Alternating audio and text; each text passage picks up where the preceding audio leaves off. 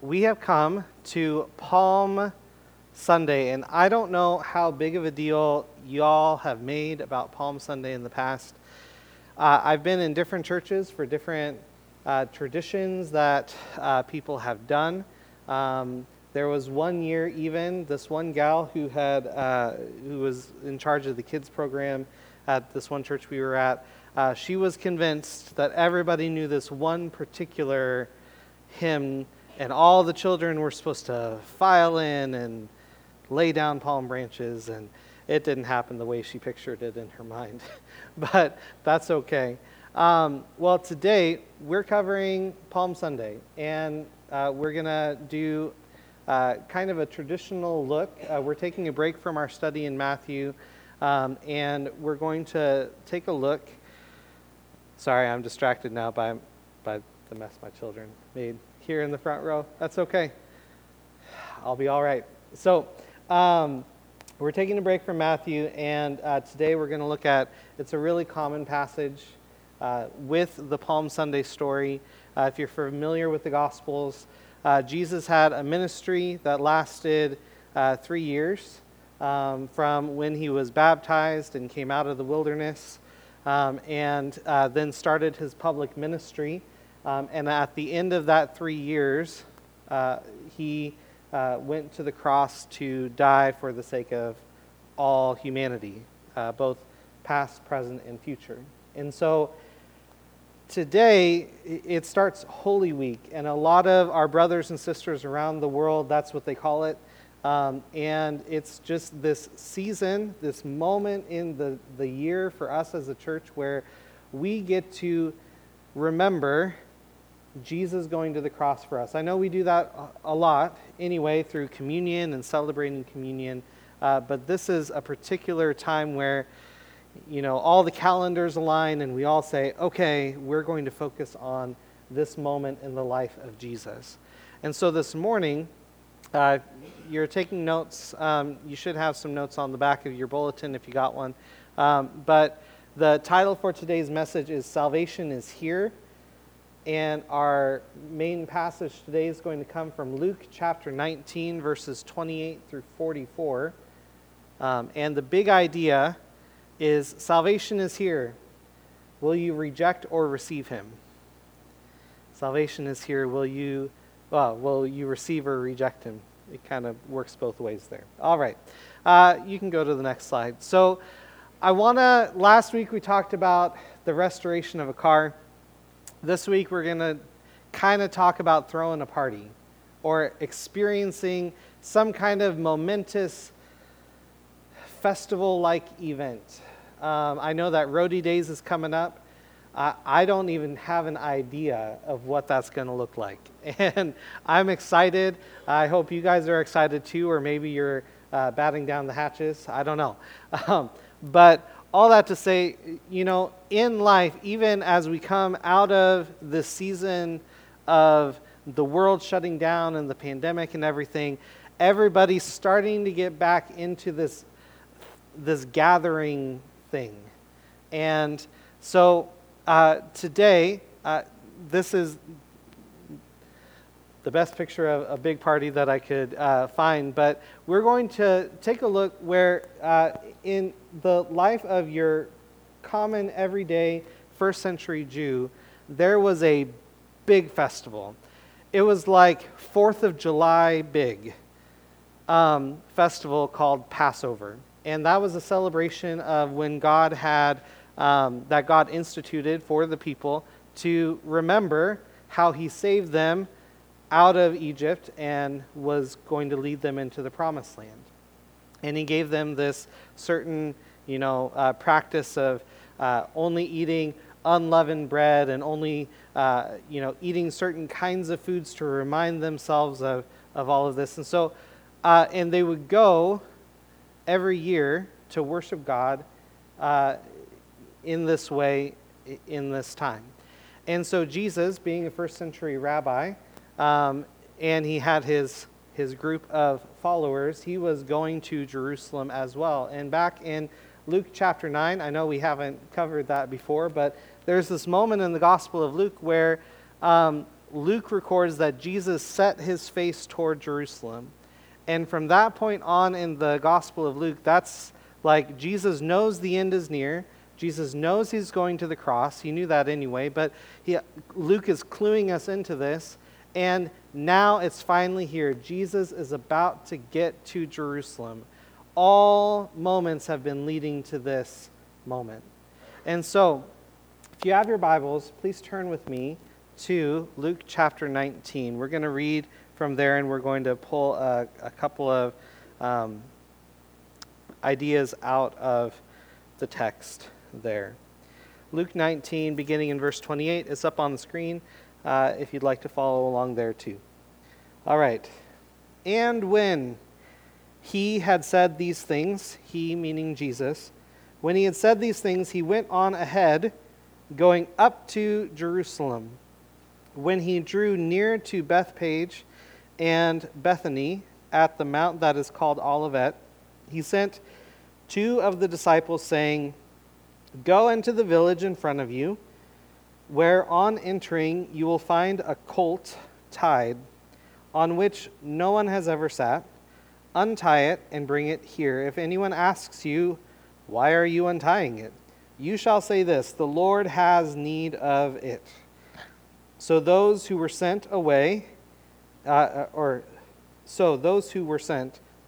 away, and found it just as he had told them.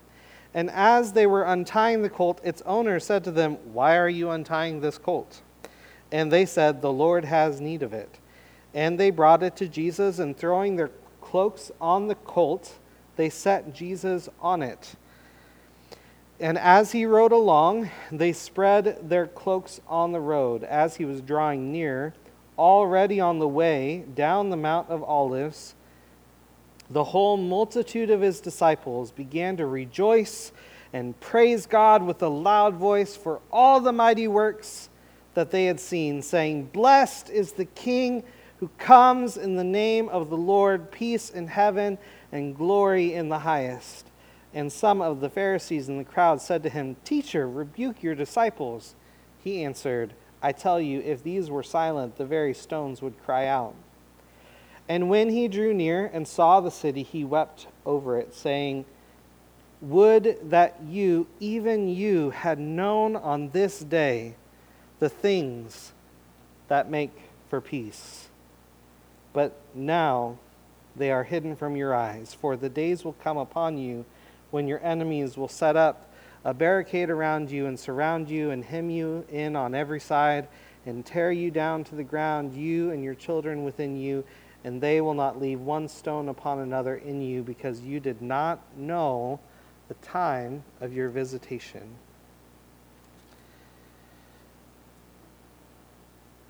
The first thing I see in this passage is there's a preparation that takes place. There's a preparation that takes place which reveals the obedience that leads to readiness. There's a preparation, the obedience that leads to readiness. So in verses 28 through 34, Jesus, he's been leading his disciples to Jerusalem for the Passover. They get near it, and he gives them some instructions on what to go do to get things ready. You can go to the next slide. And to get things ready, he gave very specific instructions. Go, do this. You're going to find this in the next town. I was reading a commentary earlier this week, and that particular theologian said, Jesus he had already made these arrangements ahead of time. He just told the disciples to go and carry it out. But nonetheless, there's some preparation to be made. And so he says, go do this thing. And they did. They went to the next town up ahead. They found the donkey tied by the tree, just like Jesus said it was going to be. They started untying it. It happened just like Jesus said it was going to, where the person says, "Hey, what are you doing with my colt?" And then from there, they bring it back to Jesus. And all throughout this, the disciples Now, they were kind of oblivious to what was going on. They didn't realize, they were kind of clueless to the fact that this was going to be Jesus' last Passover. Jesus had been dropping hints along the way as he was, leading them up to Jerusalem, but they didn't get it. It was like there was this veil over their eyes. They just did not understand. It was like, Jesus, this is another mysterious thing you're saying. I paraphrase and summarize with that. But I say that because they were just following the instructions of their rabbi, and they were practicing obedience. And that character of practicing obedience is something that Jesus modeled to them and was going to model to them by going to the cross. We find, if we were to read on, Jesus didn't really want to have to endure the cross. In the garden, on the Mount of Olives, he said, God, if there's any way this cup can pass from me, let it happen. But not my will, but yours be done. And he modeled that obedience even to the cross. And we see that in this set apart week right before Passover. And so there's an obedience that leads to readiness. So I have this picture up here, thinking of that throwing a party kind of idea. And there's a lot of preparations that go into making a party, is there not? How many of you have thrown a party before? Okay. Sometimes it happens upon you and you're not ready. You're not prepared, and it just sort of happens and you get through it.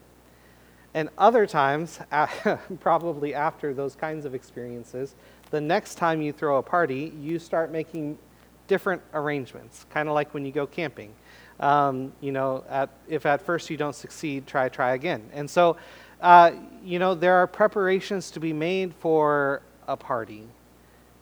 And with something like Passover that is remembering God's saving actions, there are preparations that need to be made. And whenever you submit yourself to planning the party, there's always preparation.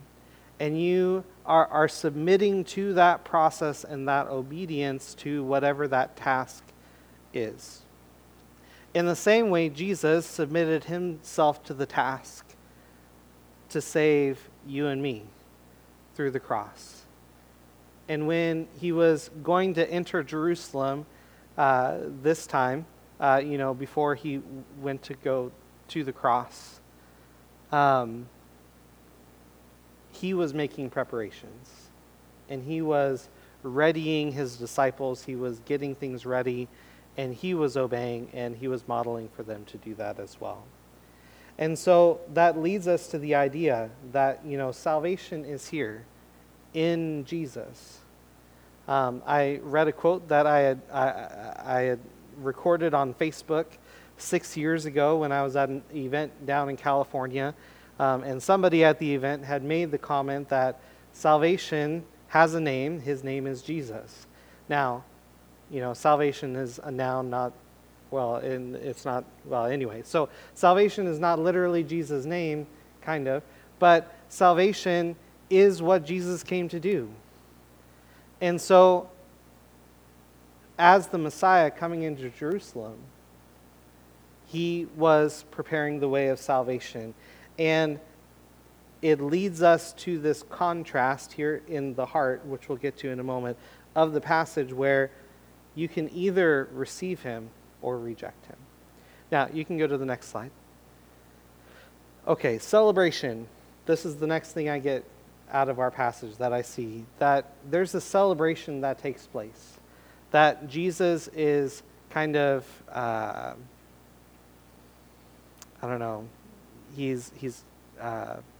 what's the word? Anyway, he's kind of taken over the celebration a little bit. And so celebration in this passage is the joy of God's saving presence. They're celebrating Passover already. Everybody from everywhere who's a Jew is converging upon Jerusalem to celebrate Passover. And at this festival, they are celebrating God's saving presence. And so when we read, for example, in, verse 35 or 36, so the disciples, they set Jesus on the colt, and he's riding along. They spread out the cloaks on the road in front of him. And as he was drawing near, jump down to verse 38, saying, "Blessed is the King who comes in the name of the Lord, peace in heaven and glory in highest heaven." They erupt in this worship, and this song actually comes from a common Passover song that has its roots in Psalm 118. I forget the verse number now, but anyway, so they were already celebrating Passover, God's saving presence, the fact that God came down way back when and rescued the people of Israel out of their slavery.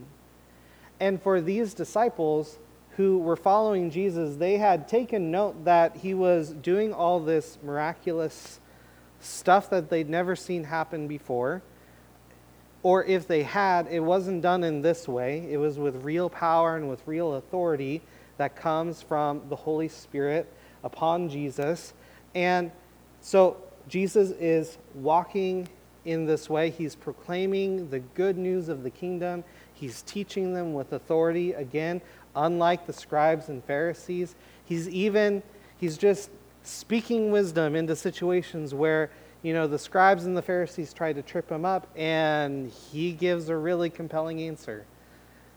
And people are just amazed at Jesus. And so this whole crowd, this multitude of disciples, maybe a couple hundred, but maybe more, they are following Jesus because they see in Jesus this quality of being the Messiah that they had been waiting for, this Savior, this deliverer.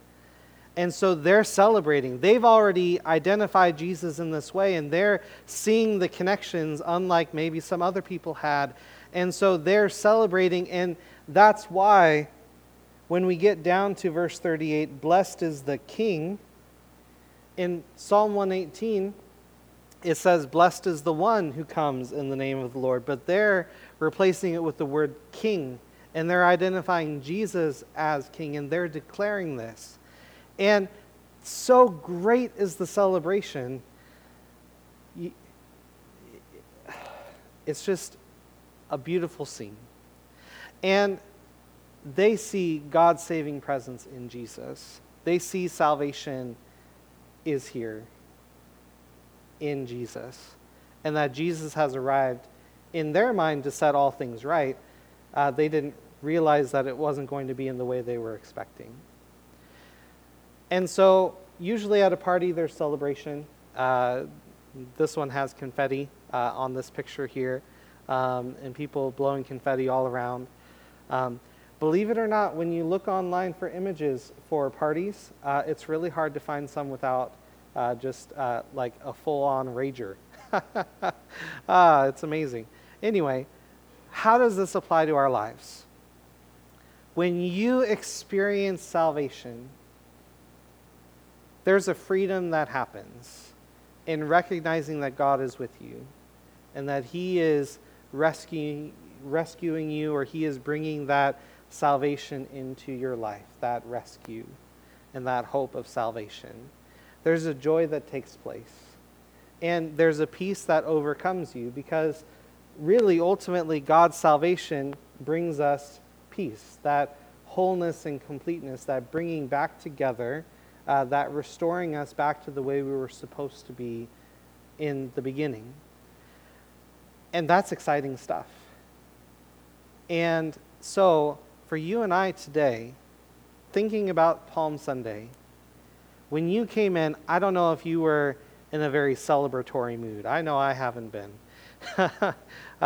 Full confession. It's been a better morning than last week, but it's been quite a morning. And for me, I recognize that I still need God's saving presence in my life. And so do you. And when we go from this place and we get on with the rest of our week, my prayer for you and for me is that God's saving presence would go with us and that it would produce in us a joy that is unmatched by anything else, that would just erupt from us because God has set us free. And yes, it's true that maybe you're here today and you accepted Jesus way, way back when. God is still saving you today. That doesn't nullify that initial saving, but what it does do is it keeps it fresh in our lives. It's not re-crucifying Jesus. It's not doing any of that, but what it is doing is it's saying, God's salvation is for me today. And like the disciples, my prayer is that we would erupt with some kind of praise by receiving him and, maybe laying down, the things in our lives for his sake, like our cloak, or, celebrating with what we have at our disposal just to say, God, you're worthy. You're the one who saved me. You're the one who delivered me. I'm going to worship you. And that reminds us that salvation is here for you and for me today. Will we receive it or reject it? Now, next slide. But then comes the confrontation. That's the next part. There's this disappointment from our assumptions that I see in the passage, because you have the Pharisees who weren't really in the Jesus fan club. That's putting it lightly. They were really perturbed at Jesus and the things Jesus was doing, primarily because it was completely different than their worldview. They were of the opinion and perspective that you had to do all the right things, and then maybe then God would still keep you around. And, in order to honor God and worship God, you had to follow the law with the utmost scrutiny to make sure that you were lining your life up with God. And Jesus didn't operate that way. That wasn't the message that he was presenting to them. And we've talked about that over the last couple of months in the Sermon on the Mount. If you want to, hear more about that, go on our website, and you can catch up on that too. But things have kind of reached this boiling point. It's Passover. Everybody's supposed to be friendly with each other. Everybody's supposed to be joyous, remembering the Exodus and the Passover when God passed over the Israelite people because the blood was on their doorposts and everything. And that whole celebration, it's supposed to be good. And yet, Jesus is riding in, and there's this eruption of praise, which there would have been praise happening anyway because of all the Passover songs happening. And then the Pharisees say, "Teacher, rebuke your disciples," because they're not having any of it. The Pharisees they weren't seeing it. They were disappointed in Jesus. If Jesus was going to be this Messiah, then it wasn't going to be a Messiah that was peaceful. It wasn't going to be a Messiah who was laying down his life as a sacrifice. It was going to be a warlike, military campaign Messiah who was going to deliver them from the Romans. And that's not what Jesus did, was it? And so they were assuming something about God's word and their interpretation of God's word, and they were disappointed in Jesus.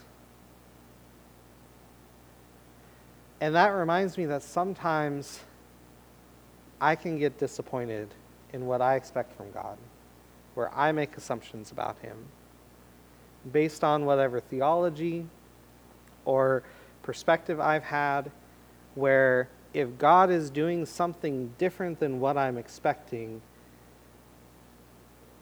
who needs to change? I do.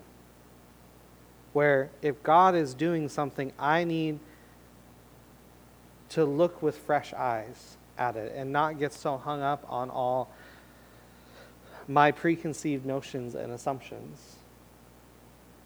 Have you ever been disappointed in something in life? Like something that you thought God was going to come through in this certain way, and he didn't. That feels kind of not good. And so it's easy, especially on a day like today, when we're remembering Jesus and we're remembering his sacrifice for us. Sometimes, even as people who have said yes to Jesus, there's kind of this recovering Pharisee on the inside of us that sometimes gets disappointed because we think God's going to operate in a certain way and he doesn't. Exactly like we think.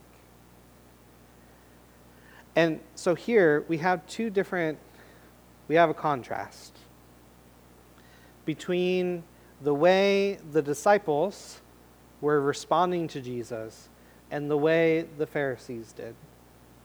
Now with the disciples, they were, some of them had come from, wild backgrounds, certainly scandalous compared to the Pharisees' background, right? There were tax collectors and sinners who were given up, all of that for the sake of following Jesus. And you have just this whole crowd of people who were following Jesus. They had received whatever he was putting down. And then you have the Pharisees who they were earnest in their devotion to God. Well, for most of them, at least. They were looking for the Messiah. They were looking for the resurrection. They were looking for all these things, and they missed it because they got so hung up on all these things, and they confronted Jesus instead of celebrated him. Instead of recognizing that salvation was there, they decided to rebuke Jesus, really, and say, "Teacher, get your disciples in line. Come on." And so, for you and for me today, I think the challenge of Palm Sunday, as we celebrate this year in and year out, is to ask ourselves the question again. Are we positioning ourselves humbly either to receive Jesus, or are we positioning ourselves to reject him? And I can't answer that for you. I know as we were, in singing the songs this morning, I was challenged this morning. Am I in a position where I'm, submitting myself to the Lord and saying, God, I want to receive whatever you have for me today, whether I think it's good or not? And so we have that tension. And I'm going to leave that with you today in that, because we're going on to the fourth and final observation I have. This thing I see, you can go to the next slide, is that there's this lamentation. I couldn't find a really good picture of Jesus crying on the internet, or a good picture of like a party sort of thing. We're diverting from the party theme for today, for this one moment, because Jesus, I found this meme pops up on my Facebook all the time of this lady who's crying and she's like, oh, and usually it's some funny meme, but it's not meant to be funny today, but it's just a connection point. I digress. So Jesus, we get to this point, and it's really this contrast where Jesus, he had stood up to the Pharisees. He said, I tell you, if these were silent, these disciples, then the stones would cry out, saying basically, you can't stop this. People are going to praise and they're going to recognize and all of that. But then as Jesus approaches the city, even after that really brave move to just be like, look, Pharisees, you got it wrong. Jesus starts lamenting. He starts getting sad over the the city of Jerusalem. And some things that I noticed. One is that in verse 42, he says, "Would that you," meaning Jerusalem, "even you had known on this day the things that make for peace." Think about the Pharisees and people who maybe have adopted that mindset like the Pharisees, that I need to do all these religious things in order to earn a place in God's people, and I need to do all these things to earn salvation and my place in the kingdom. We've talked about that before, but think about those kinds of people. Jesus says, "Would that you had known on this day the things that make for peace." The only thing that makes for peace, true and lasting peace in our lives, yours and mine, is Jesus. His blood shed on the cross for my sake and for yours to make peace between us and the Father. That's it. That's the only thing that really brings us peace. And they were expecting a Messiah who was going to go in guns a-blazing, or swords a-blazing, right? They were expecting somebody who was going to, rally the zealous people to rise up against Rome and deliver them and establish their kingdom of Israel once again in the way they were thinking. And Jesus is despairing because he's saying, if only you'd know what I was trying to do. If only you could understand the things that actually give you peace. If only you would know.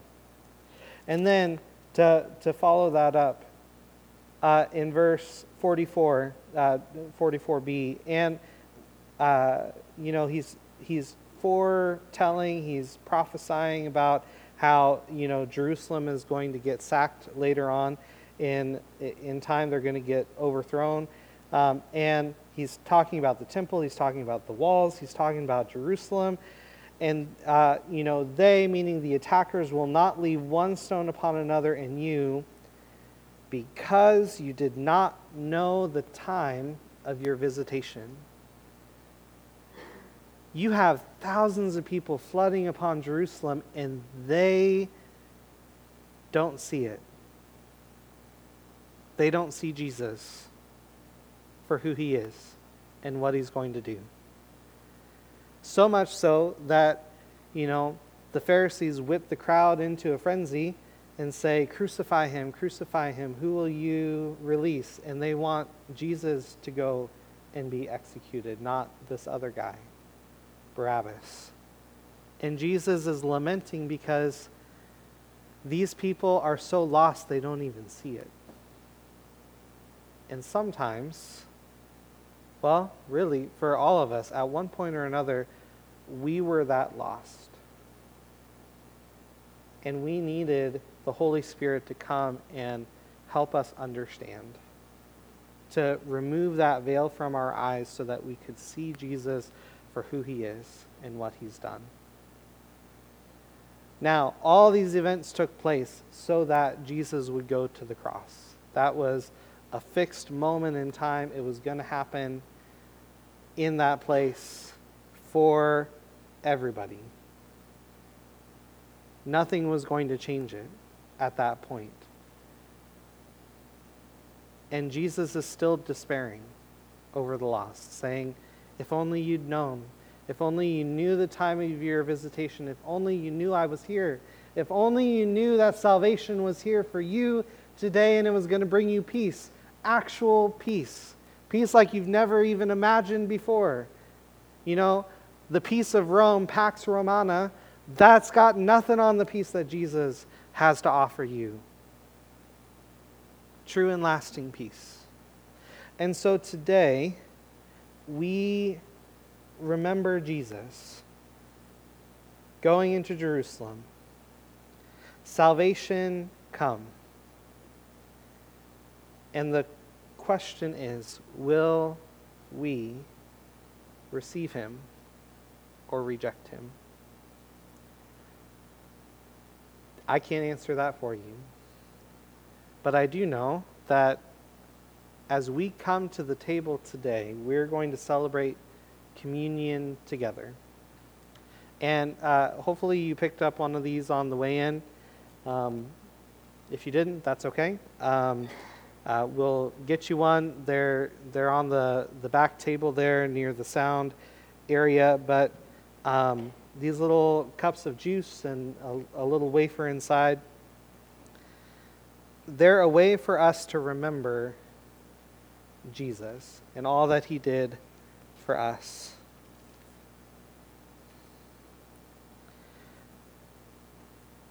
So, before we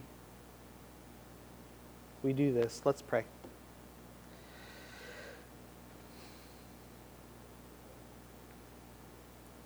Lord Jesus, we see you for who you are. Almighty God, housed in human form, walked the earth to show us what it means to really be human, live a perfect life, and you went to the cross to die in our place. God, I think about your obedience, the way you prepared yourself and you prepared your disciples to be ready for the moment when you would give your life for all. And I'm humbled by that. I'm humbled because there's a lot of times, God, where I'm so proud that I just want to break out of the system and break out and be unruly. And so, God, I confess to you the times, God, when I'd rather not obey than submit to your voice. God, I think about the celebration that the disciples showed all of us for all of time, recorded in Luke's gospel. And I'm challenged, God, by the times when sometimes I get so wrapped up in what's in front of me that I forget to celebrate your goodness and your salvation for me. I think about the Pharisees and how, Lord, as somebody who was raised in the faith, sometimes I get so hung up on rightness and what I think is the right thing or the right way of thinking through things. And so, God, I confess to you when I don't leave room for you, Holy Spirit, to speak and to move and to do what you want in my life. And God, I see you lamenting over Jerusalem and that time of your visitation to them when they couldn't see it. And I pray, God, that you would help me and my family here, my brothers and sisters in Jesus. God, help us know what you're up to, or at least be able to see it, so that we can partner with you and participate in all the good that you have for us. Help us to not be Jerusalem at that time, where they couldn't see what God was doing. And so, Lord, as we come to the table, we all are facing different things. Whether good or ill, maybe, highs or lows, whatever it might be, God, we're facing a lot as a people, whether that's through sickness or relationships or anything else. And so, God, we come to the table with all of these things and we lay them at your feet. We ask again for your mercy, Lord, that you would make your salvation real again to us in a new and fresh way. Recognizing, God, that you died once for all of time. And we get to receive that. You offer that to us. And so, God, with the disciples, we celebrate you today. We celebrate your word. We celebrate your work on our behalf. Thank you. In Jesus' name, amen.